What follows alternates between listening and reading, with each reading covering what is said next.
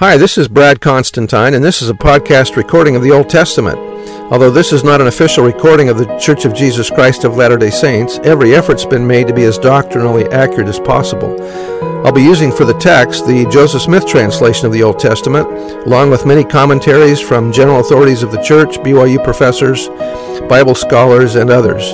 This format will be very detailed, and so if you want a deep analysis of the Old Testament, you come to the right place.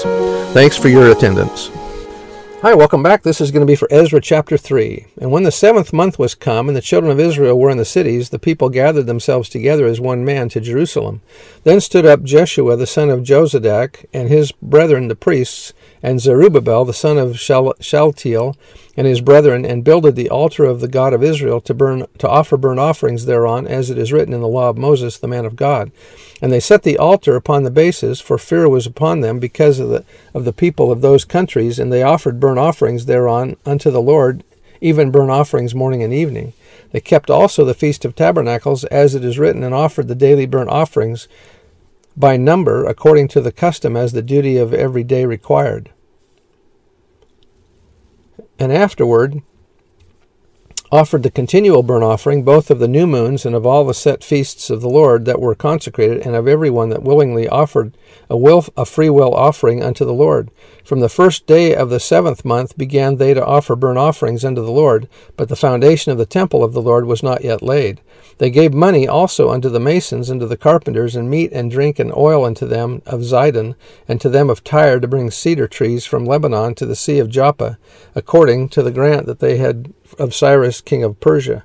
Now in the 2nd year of their coming into the house of God at Jerusalem, in the 2nd month, began Zerubbabel the son of Shaltiel, and Jeshua the son of Jozadak, and the remnant of their brethren, the priests and the Levites, and all they that were come out of the captivity unto Jerusalem, and appointed the Levites from 20 years old and upward to set forward the work of the house of the Lord.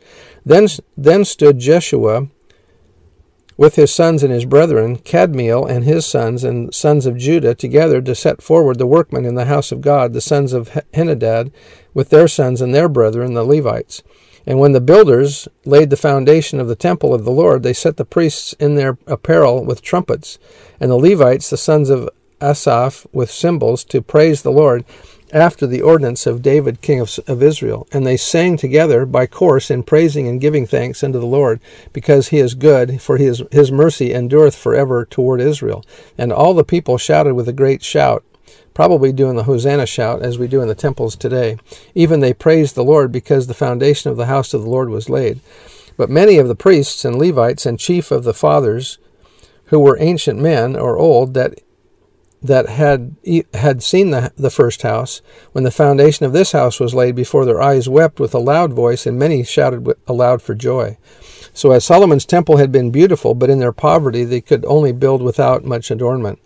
Verse 13, so that the people could not discern the noise of the shout of joy from the noise of the weeping of the people, for the people shouted with a loud shout, and the noise was heard afar off. So that's the end of the chapter, and we'll see you next time. Bye. The temple's been built. Yay!